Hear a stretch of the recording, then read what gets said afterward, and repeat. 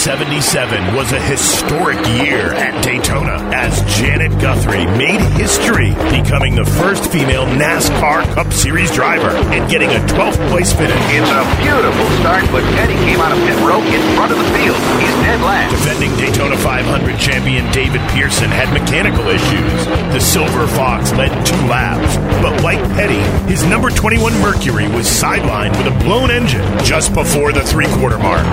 Following work by the cleanup crews, Cale Yarborough brings the field down for the restart. USAC champ car racer Salt Walters' last NASCAR Cup start ends in a backstretch crash.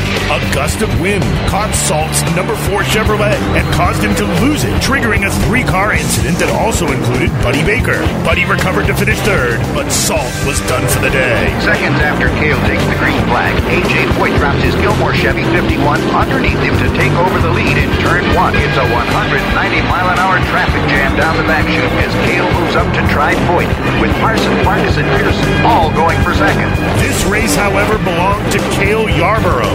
Now that Petty and Pearson were gone, the battle came down to Cale and Benny Parsons. Parsons can't do it as Cale Yarborough comes screaming down off the 4th turn, putting Holly Farm Chevy 11 in the record books as the winner of the 19th annual Daytona 500. But in the end, it was Cale Yarborough who sailed into victory lane in the 1977 Daytona 500.